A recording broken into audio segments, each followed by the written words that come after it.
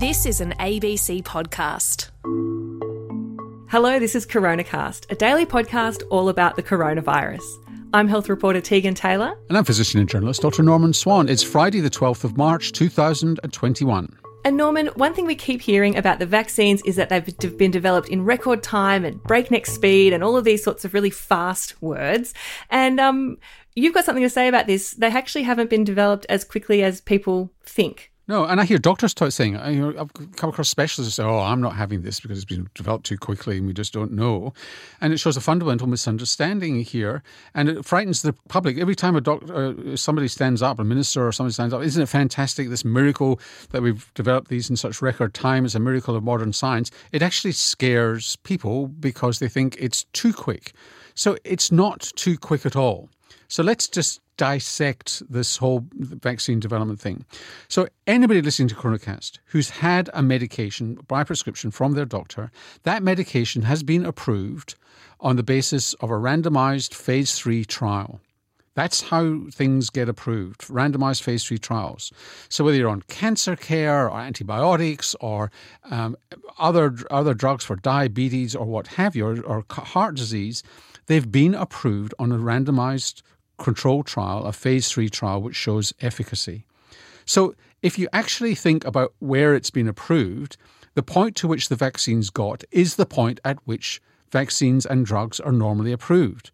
So where does the idea of rushing come from? Well, people, I think that these vaccines have been developed in the same year, in this past year, which in fact is not true. If we just do a little bit of history, 2 or 3 years ago, an organisation called Coalition for Epidemic Preparedness and Innovation, CEPI, yeah, had effectively a competition. The competition was come up with a vaccine technology platform that could develop a vaccine to a new virus within 16 weeks. It was off the back of the Ebola outbreaks in Africa where they felt like they were just chasing their tails and they needed to be on the front foot next time. That's right. They knew another pandemic was coming.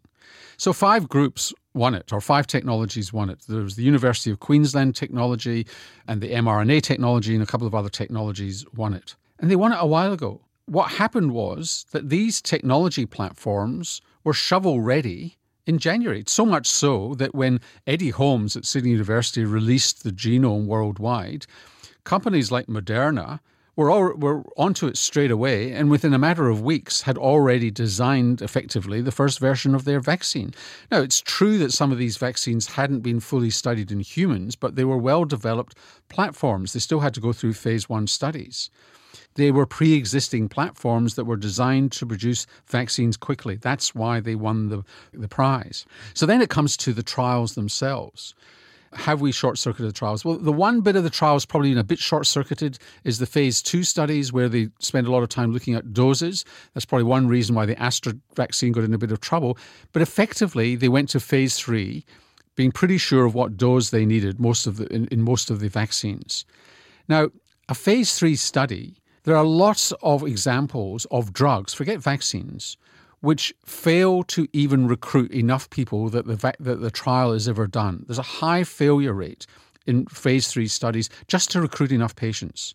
And in vaccine studies, they're notorious for taking years sometimes to recruit enough patients to be able to do the phase 3 study. Because there were millions of people with COVID-19, they were able to recruit 40,000 people for each trial incredibly quickly, and because there was so much virus around, they got infected very quickly, and so you got to what's called the endpoint very, very fast, unprecedentedly fast, not through any short circuit, but it's just all the other stuff you would normally wait 4 years to because it all happens slowly, happened quickly. Right, so the years and years that we usually wait for vaccines isn't the science that we're waiting for. Often it's just the prevalence of whatever the disease is. It's the pure pragmatic element of doing a trial when there's not much virus around and you're waiting for 200, 300 people to be infected against placebo to see whether or not it's protective.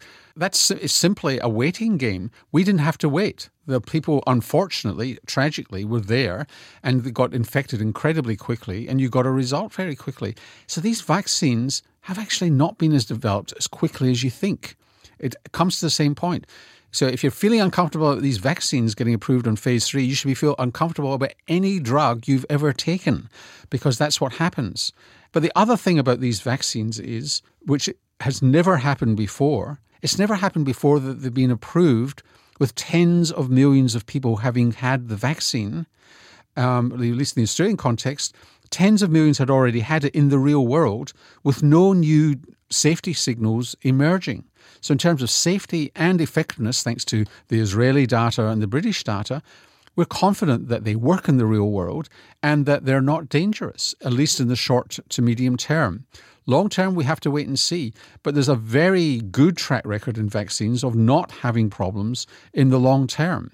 So this whole thing about a rush is a mirage. So you're saying there's actually more evidence for COVID vaccines that have been approved in Australia than there has been for many, many other drugs and vaccines that we've had approved in the past? 100%, so to speak.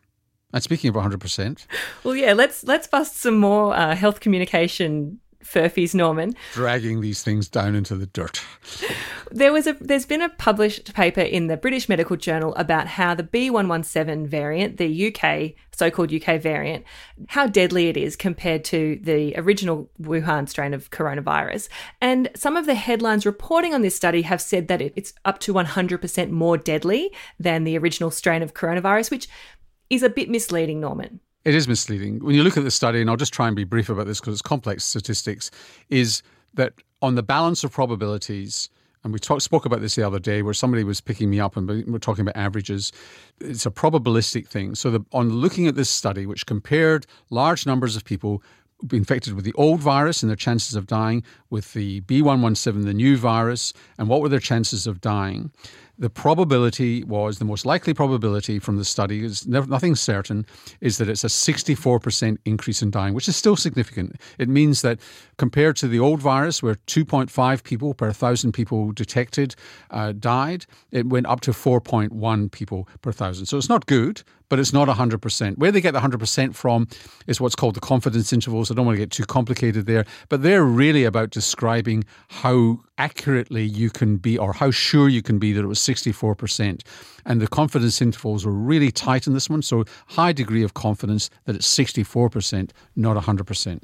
And it's worth mentioning that even with the B117 variant, which does seem to be slightly or significantly more deadly, that's in an unvaccinated population. And we do know that unlike some of the variants going around, the vaccines that we've got are actually very effective at protecting against the B117 variant. In fact, they bring the death rate down to zero. So Tegan, it's Friday. That's it. That means it's a quickfire Friday time. Let's rattle through some questions. Let's go. Jay O'Donnell saying, what does an 81% efficacy rate actually mean? Well, when you see the word efficacy, it means it's come from a clinical trial rather than necessarily the real world after it gets out into the community. That's the first thing. And it's efficacy at preventing any symptom, mild to moderate to severe symptoms. So the whole bundle of symptomatic COVID-19, 81% efficacy. If you separate out what the efficacy was for severe disease, then it was 100%, just about 100% for pretty much all the vaccines. Ed's asking, we've said before that people might need booster shots each year to protect us from new variants. And Ed's wondering, will this be for the entire population or maybe just some susceptible people? How that's actually going to be rolled out is a matter of interest. So it may just be that if you want to travel, you have to have the variant. It may be that if you want to work on borders or in hospitals, you've got to have the variant vaccine. How it's going to be rolled out is another matter.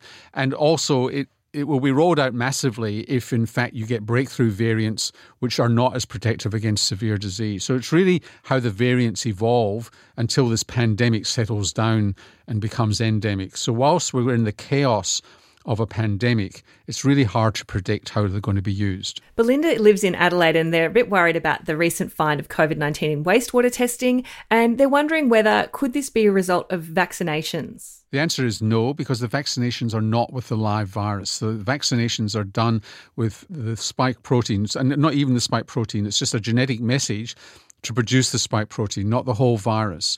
So you're not getting the virus and the large chunks of RNA coming out in your wee.